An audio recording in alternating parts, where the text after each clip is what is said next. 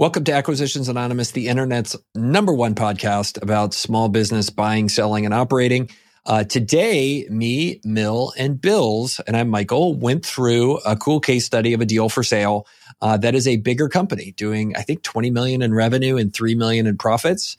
And they export and sell lubricants all over Latin America. So we figured out we think they're in Houston. And we talk about who should buy this deal, how to structure it, and how to make it work.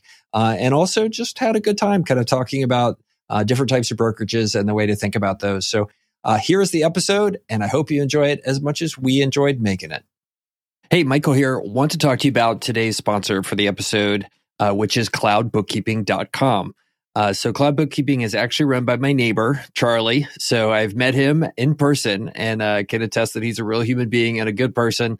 And what Cloud Bookkeeping does is offer a full suite of bookkeeping services, all in the cloud, for you around QuickBooks and other technologies that you're using as a small business owner. So if you're interested in getting the bookkeeping part of running a business off of your plate and focusing on running your business, Charlie and his team are one to call.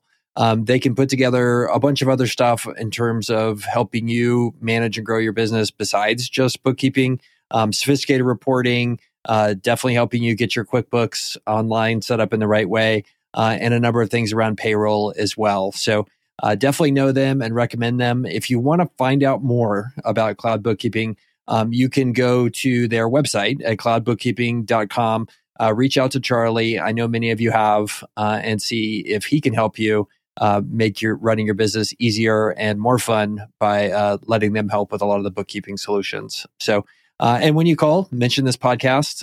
It would help us and help Charlie know that we're supporting him as well. So thanks a bunch, and cloudbookkeeping.com as the sponsor for today's episode. Welcome to Acquisitions Anonymous. This is Girdley. I have a report for you. I will be on my best behavior, which means I'm supposed to wait at least 10 minutes into the episode for starting to complain about the deal. So, yeah. Okay, guys, we have a deal today. Who's going to read it? And I will be quiet until I start pooping on it later. No, you don't. You just got to hold your poops. You can be positive. Hold your poops. Tighten it up over there. All right. Mills, you going to read this one, or what are you thinking? Yeah, I'm trying to pull it up. Or we're not doing the fluid control, right? We're doing the... No, I got it, Mills. Okay, I got it. Thanks for bailing me out. All right. So today we've got this is another big deal. So thanks to everybody that's sending us the big deals. We wanted to do ones with more EBITDA. So this is a global exporter of specialty lubricants, specialty lube, doing $40 million of revenue and $3 million of EBITDA. Wait, can I interrupt? I lobbied for this deal just because I wanted to say the word lubricant as many times as possible in 30 minutes. So I'm very excited that we're doing this. This is going to be a great one. This is going to be a great episode. It's that kind of Friday.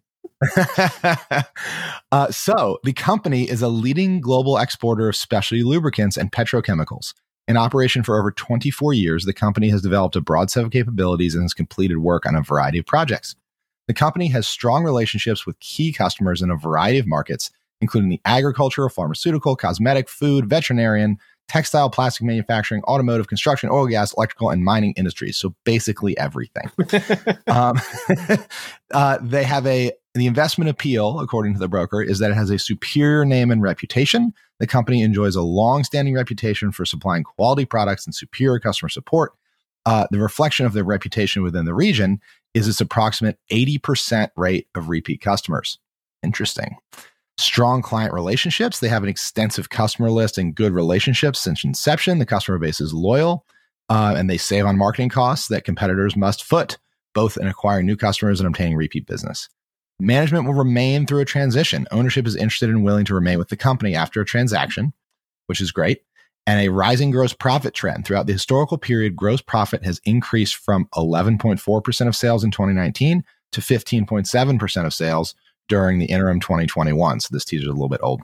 Hit pause right there for a second, because those gross margins, I feel like, are you both from a SaaS perspective or a tech perspective and e-commerce perspective? Are you puking right now?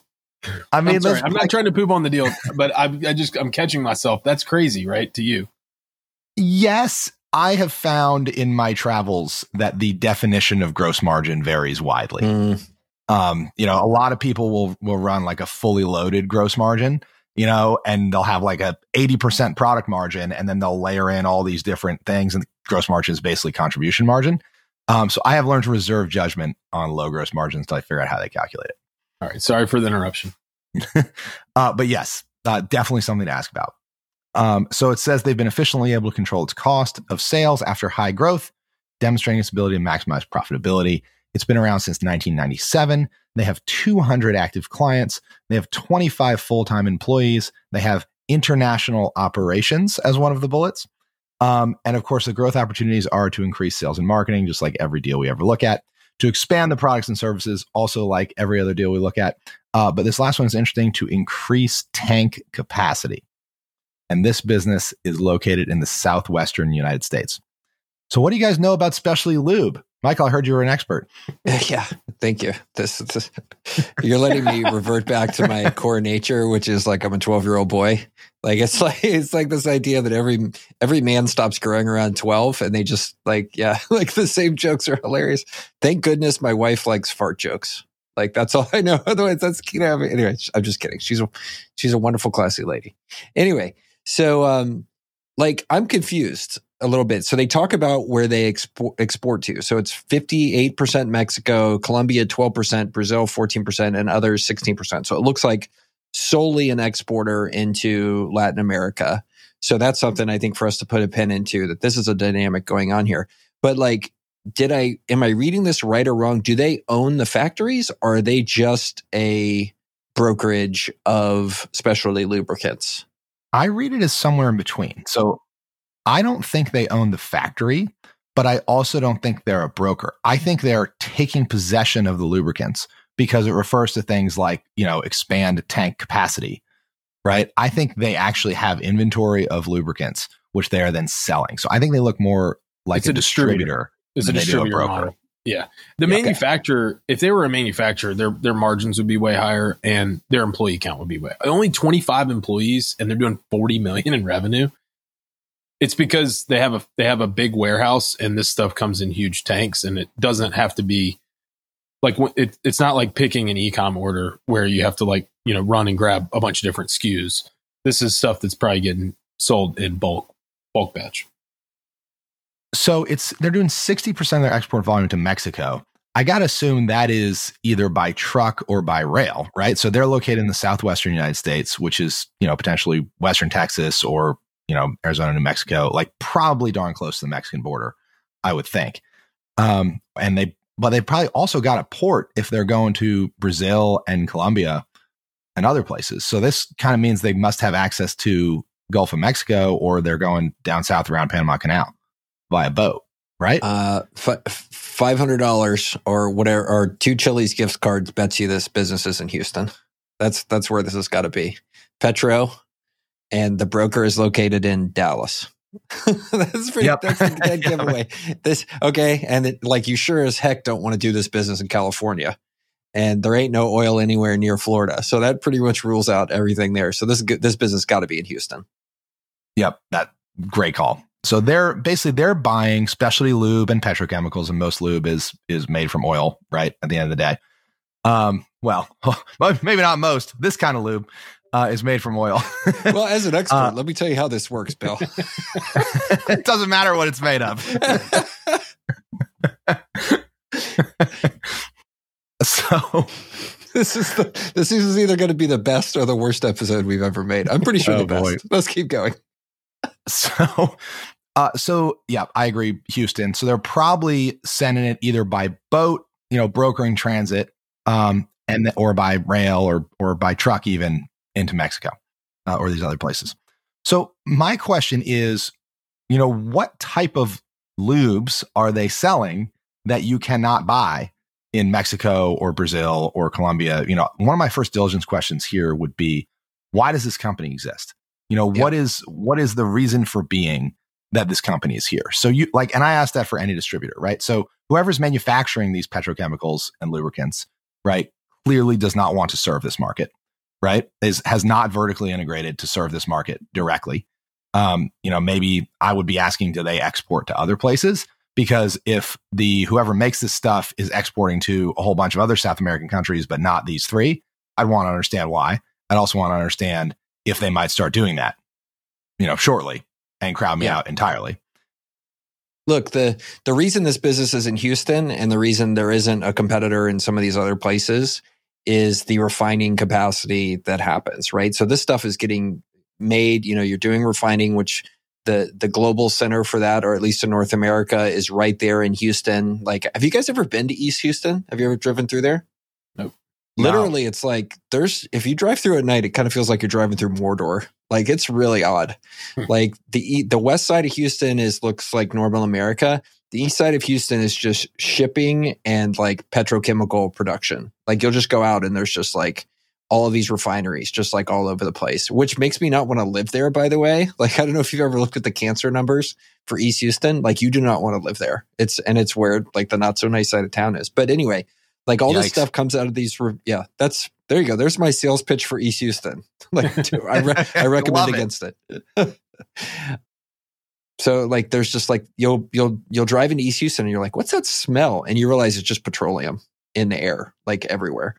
But I think that's why this business is there, right? You're probably in the east side of Houston. You're near these refiners. You're going in and you're buying bulk from them of, whatever distillate comes out of the refining process that you need. And I think most people also don't know that oil isn't this like uniform commodity. Are you guys familiar with kind of how this works? Yes, it works in a lot of very complicated ways. Yeah. People are like, oil is oil. It's like, no, it actually turns out it's a byproduct of organic processes. And you get this stuff that's like anything from like sludge to like, basically it looks like, maple syrup. And so all of that comes out in a very messy kind of thing. And by the way, can I tell you an aside about the oil business? Would you guys like to hear one? Yes, I would. Fellow Texan, tell us. So one of my buddies needed to earn some extra money. So he took a job working out on an oil rig in West Texas. And he was there for 4 weeks. And he came back and we had coffee the other day. And he goes, Curdley, we need to ban petroleum. That's what he said to me. And I was like, what do you mean? And he's like, dude, like, people have no idea how bad for the environment petroleum production is. And he's like, do you know what we use to clean things? And I'm like, no. He's like, we go buy dozens of 50-gallon drums of diesel, and then we put it into a sprayer and we spray down things to get the oil off. That's the only way we can do it. We just spray diesel all over the place. And I'm like, well, then what happens to the water or the diesel when you're done spraying off the sludge? He's like, it just goes into a puddle over in the corner. And I'm like, then what happens? And he's like, before we leave, we cover it up with dirt. That's how this works. But like, so you've got that where it's like oil production is this disgusting thing. But at the same time, like, you talk to people and you're like, do you understand how much petroleum is involved in everything in front of you, like within 3 feet? And people have no clue. No clue. Like, you'll see these people that are like, we need to ban petroleum. And they're like dressed in polyester and like wearing plastic glasses and throwing away stuff in plastic sacks. And it's like, there's this huge disconnect where people have no idea how bad it is, but also they have no idea how bad life would be without petroleum. Like, it's really fascinating. That was my story. It is. The sludge part of that, Michael, like the stuff that you're talking about that is like the leftover, the bottom of the barrel, it is like what most roofing products are made out of. So you're welcome. It all gets so you wouldn't have roofs or plastic or polyester. But it all gets used. It's kind of the amazing thing. Like, I think obviously what we're talking about for this business is a much more kind of purified, high end. It's like the actual customer to me on this matters a lot, because there may be zero switching cost, and this is an absolute commodity product, and that's why they're selling it in Mexico and not in the United States, because it may be that the manufacturer's like, no, we are selling it in North America where it's easy. Somebody else can go sell it somewhere where it's more difficult. Or, right, it could be something that's highly, highly specialized, and maybe there aren't really like high switching costs, but in a very tightly controlled manufacturing process, people just don't want to change things if they don't have to. And so if you're used to making, I don't know, like they list all these different things, but if you're used to making, FDA approved drugs and you have to have small, very, very small quantities of lubricant in your manufacturing process, you try not to change those things if you don't absolutely have to, because you could make bad batches of pills, just because you switched your lube. Yep. So the other thing too that could be the huge moat on this business is whoever manufactures the lubes, maybe they've got an exclusive territory.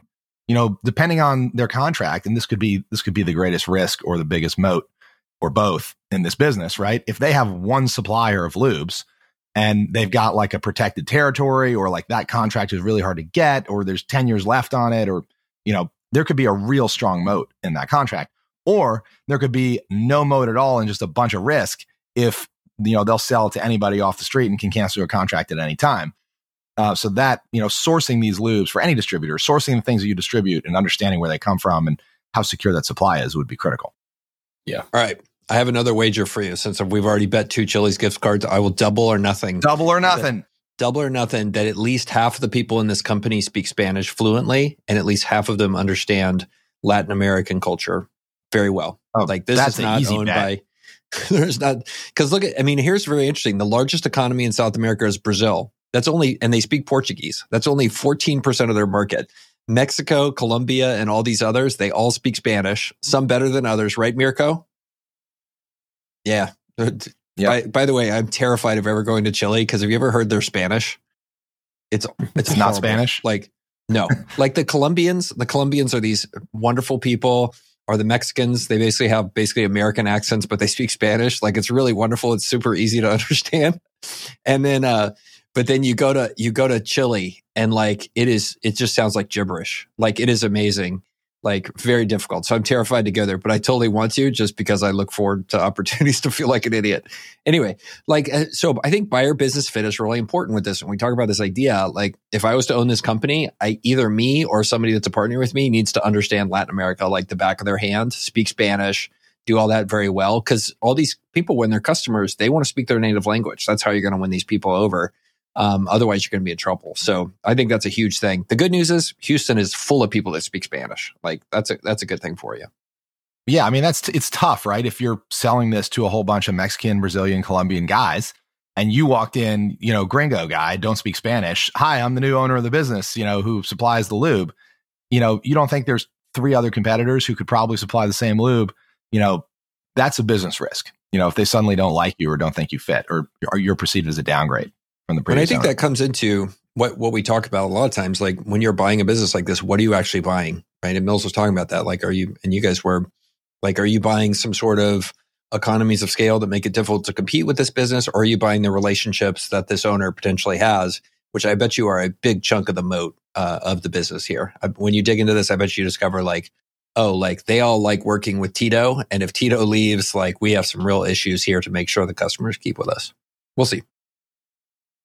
Have you guys ever gotten Sims from this broker? I know we've talked about them some in the past, but this is your favorite broker, isn't it, Mills? I do love choosing Generational Group for our episodes with you because it always turns into something where you're just using code words to be like, ugh. It's true. Like me going to Olive Garden. That's basically what it is. Trigger warning. Yeah. It's like trigger warning.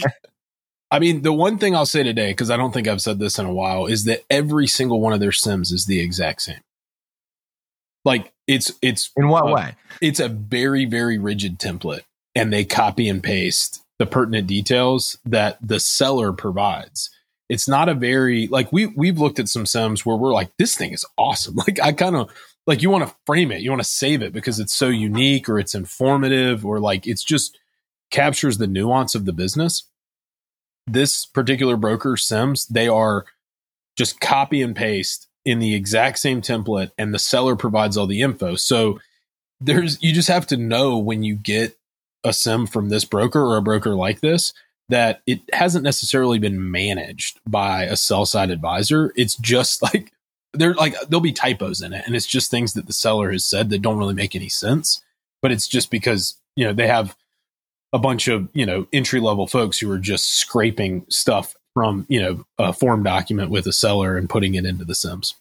It's really interesting when you look at the broker market. At one end of the spectrum, you have the guys like the Calder guys who are running like basically an investment bank for Main Street businesses. And then you have Generational Group who's just basically running a machine that looks like Biz Buy Sell with like some emails. And like the couple conversations I've had with their brokers, it felt like high pressure sales. They're like, turn and burn. And I was like, No, like, do you think I could actually see the sim first before I make an offer? And they're like, no, like, you need to throw in an LOI and then we'll talk to you. I was like, what the hell's going on? And then there were people in the background, like trying to sell me penny stocks. That's what it sounded like. I hate this when brokers do this because it totally misaligns incentives, right? And actually, I've thought for a long time that incentives are misaligned, right? Because when you think about a broker, right, you hire them entirely on contingency, usually, right? So if the business does not sell, they make zero. If the business does sell, let's say they stand to make, $500,000, right? If the business sells for 10 or even 20% less, they make $400,000 instead of $500,000. But if it doesn't sell at all, they make zero, right? So they really have very little incentive, even if you've aligned, with their fee with a percent of deal value, et cetera. They would much rather close a deal at a bad price than not close a deal at all. So you have to be really, really aware of that. So in economics, this is called the principal agent problem. And the proof of the principal agent problem is they went and did a study. So the principal agent problem is like you have a real estate agent, they're marketing your house for you. They went and did a study. And how much, let's guess, how much more do you think a house is on average sold for when the broker owned the house? So they were selling their own house, or they were selling somebody else's house. How much more do you think they would get for the house on average when they sold their own house? Double digit. 10% plus or more is exactly 10%. Like, it's okay. Yeah. Guys, look, let's talk about a little podcast etiquette. When I ask a question like that to make me look good, you're supposed to say like 3% or $12,000. And then, but you're not supposed to guess the right answer. Okay. If you guess the right answer, I look like a moron. Like I'm saying something obvious. So anyway, I don't need any help looking like a moron. I'm doing a great job. But yeah, so they get 10% more. So like say it's a $500,000 house, like the average agent selling their own house will get $50,000 more for it because of this problem, which is, they're better off to do 3 deals at a 90% maximum price than to do 1 deal at 100%. So it creates this whole misaligned incentive mess. It's called the principal agent problem. You can totally, if you're bored, you can totally, like me, go watch YouTube videos about economic concepts. Well, and it's everywhere too, because the basic concept, and it's in the name, which is in the principal and the agent. The principal being the person who benefits primarily from any transaction, right? Or any interaction at all. And the agent being someone representing the principal, right? And so the misalignment or the slippage between the incentives of the agent and the incentives of the principal, which happens all the time, is the principal agent problem. And it's not just in selling businesses or real estate either. 100%. So one of the things about their model that I think I have talked about more recently is that they fee off of, like the generational group, they are phenomenal at customer acquisition. They go do these seminars for free in different cities where they're like, hey, do you want to know more about the value of your business? And this is the biggest transaction of your lifetime. And, we have the largest network of, qualified buyers. And they like drop all these nuggets. They get business owners in the room and they do a free, 2-hour thing. And then they're like, well, if you basically the dilemma they leave you with is it's a massive question. What's your business worth? And then they'll sell you a business valuation for more than what a business valuation should actually cost if you like went to a CVA or a CPA. And then you love the number, like surprise, surprise, right? The number they tell you is fantastic. And you're like doing the math in your head and cashing the check. And you're like, this is awesome. And they're like, well, I mean, there's no risk. There's no obligation, but do you want us to take you to market? And like, if we could get you that number, would you be happy? And you're like, oh yeah, that would be great. And then they charge you like exorbitantly high fees and you sign. I've interacted with tons of sellers who've done this, but you sign documents that are, they're not necessarily two-sided. They're more one-sided, and they take you to market, and it's a huge flash in the pan. There's a lot of interest, but the numbers don't end up meeting your expectations like 99% of the time. And a lot of their fee model, which I don't think is wrong, it's just not incredibly transparent, is not on success fees. It's not based on actually selling businesses. It's on, generating all this kind of effort on the front end. Well, I mean, that right there, Mills, if your broker tries to charge you anything more, anything up front or anything even nominally that is not tied directly to the transaction of the business, it's a huge red flag. In this market, I will say historically, though, most investment banks will charge some type of retainer and they'll credit it against the success fee. So it's like, okay, we're going to do a bunch of legwork because the broker, when you think about their model, they can do all this work and have all this sunk costs and work just tons and tons of hours. and then get you to the finish line. And if you're like, you know what, I changed my mind, I don't want to sell.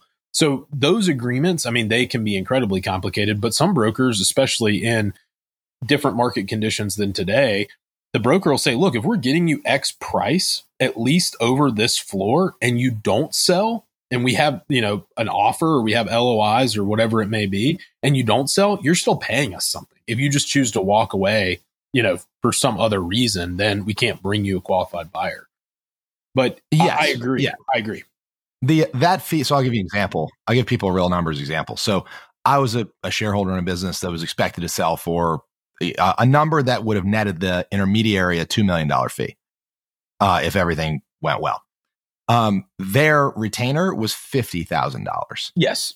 Right. So that's the magnitude here that we should be talking about. Like if they walk away with the retainer should be a number such that if they walk away with only the retainer, they are pretty disappointed. Yeah. Right. It should not be a number that if they walk away with only the retainer, they feel like they got a good return on the time invested. Right. It should be a bummer for them and like a small, sweetener, but not something that makes it worth their time. So let's bring this one to a close. I think we get asked a lot, like, okay, who should do this deal and how would you structure it? So who wants to take a stab at that? Maybe I'll do let me do who should do this deal, and while you guys think about who should structure it. Does that work? Yep. Okay, so the person I think should do this deal, you should want to live in Houston. You should be comfortable traveling a lot to Latin America. Your superpower between you and possibly some of your team should be Latin American culture, possibly already in the lubricant and like exporting. Like you should have been in petroleum at some point, because I don't know anything about this other than all the crap I just told you here in this podcast. And you should be wanting to go like marketing and selling and wining and dining guys who are doing manufacturing in Bolivia or wherever. Seems like a ton of fun to you. Like that's great times, and you want to spend that time on the road because you're probably going to be on the road a third of the year. I mean, easily. You're gonna get to love United Airlines. So I think that's the buyer here, and open to argument about that. But then throw it over to you guys. Like, what would you pay and how would you structure it? Really quick before we go there, Michael, that brings up a really good point. In due diligence on a business like this, you absolutely need to understand from start to finish what is their sales process like, because in this type of business development, kind of relationship and scheme, there are crazy things that come out in due diligence. About what owners will allow or even explicitly ask their salespeople to do, and not all of it is totally above board. And there's some things that may be morally gray, but there's also things that are clearly morally black and white. And in this type of business, you'd want to really understand the sales process in the due diligence phase, not post close when you're like, oh, you know what, we just outright bribe people, and I need to send this guy a hooker every month to get the deal done. Yeah, exactly. So just especially in this type of business, that I've seen some horror stories firsthand and second. Yeah. So as far as kind of price, so generational equity, you got to hand it to them. They do not list an asking price. So you just kind of have to bid. So I'm going to make some assumptions here, assuming that there's not like a giant flaw in the, on the supply side where the lube manufacturer can cut them off at any time, or, assuming that there's some moat here and there's a reason this business exists, right? There's a reason their customers buy from them. There's a reason their supplier uses them to go to reach these markets. Assuming there's a reason this business exists, it's $3 million at EBITDA. It's a distributor. The margins aren't great. I would not be surprised to see this sell for 6 times, just given size. I think only if it's a strategic. I think if it's a strategic, I could see it going for 6 times. But I think their margins are so thin that I don't really see a lot of like margin of safety, especially because my guess is that they have like pretty, obviously they have low gross margin, and they have probably like pretty rigid fixed costs, like the facility and, these 25 employees. I don't think they could get like much leaner. I think if a like outside investor is underwriting this and it has to cash flow, I would think it would go for less. But I think if it's a strategic and they have some synergies that they're baking in, I could totally see somebody paying 6 times. Oh, I mean, I could see more if it's a strategic. So for example, they got 40 million in sales and a 15% gross margin. That gives you $6 million to play with. And I'm going to assume it's a pretty loaded gross margin here. They're projecting $3 million of EBITDA. So that means they got $3 million of SG&A, essentially, right? So if you can take that out, now it's $6 million of EBITDA, to a strategic, which is de facto, which is pro forma 3 times if you pay 6 times. Right. So, I mean, I could easily see it. When I worked in investment banking in 2008, now granted, that's a long time ago now, and I'm dating myself, but we would sell distributors for 8 times. Mid-market, $5 million EBITDA distributors would go for 8 times. Now, and so private equity groups, which I kind of thought was crazy because the margins were so bad. But that's how it can get sometimes. Let's say, though, you're an individual buyer here. You're not private equity. You're not, chasing a highly leveraged return. Yeah, I think 4 to 5 times. The thing is, guys, like once you get above that $2 million of EBITDA, though, a lot of the rules start to change. Like the private equity and strategic, like real private equity with a committed fund starts to get involved.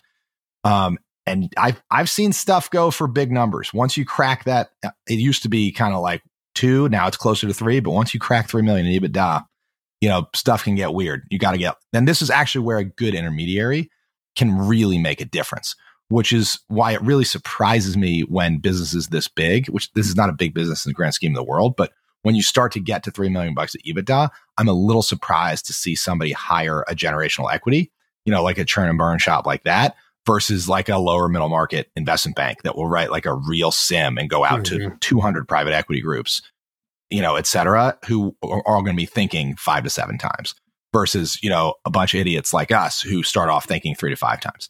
Right. And I think part of the reason this gets hard, like for me, as I try and think about penciling it is, based on sales price, you probably have between like $1.5 million and maybe like just under $2 million a year in debt service, depending on the terms of your debt.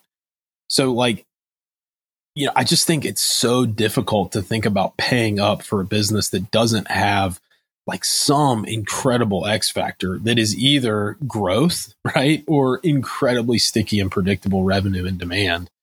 And, like we didn't talk about like geopolitical risk and a bunch of things, right, that could, we could have a new president or, a new Congress, and all of a sudden just you may get legislation that prohibits you from doing business the way you have been. So I don't know. I think this is, if you're looking for a business to buy, this has a lot of the trappings that you definitely get the SIM. You do your due diligence, you have a conversation with the broker and try and have a conversation with the seller and figure out, is there actually something there? If like Girdley, you said, if it checks enough of those general boxes, just categorically. This is one of those ones that people are going to look at that are in our audience and are going to be like, well, sounds pretty good, because it does sound pretty good. And then we're going to get DMs like, you won't believe what I found when I looked into this one. This is one of those deals. So whatever you find, definitely DM us, because we love the laughs. It's hilarious. Yeah. $10 says Bill's hooker prediction is right. Yes, most likely. It'll be like our Costa Rica casino. So on that note, our ask, please, shop from our sponsor. And because I'm an amazingly well-prepared host, I don't know who it is, but I'm sure they're awesome.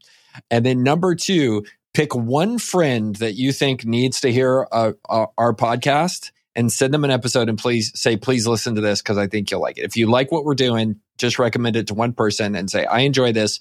Please check it out. And that would be a huge favor for us. By the way, this is #growth hacking. We're doing a great job. So please do that if you like this. We are having fun and we want to reach the message to more people. So appreciate it. And we'll see you guys next week.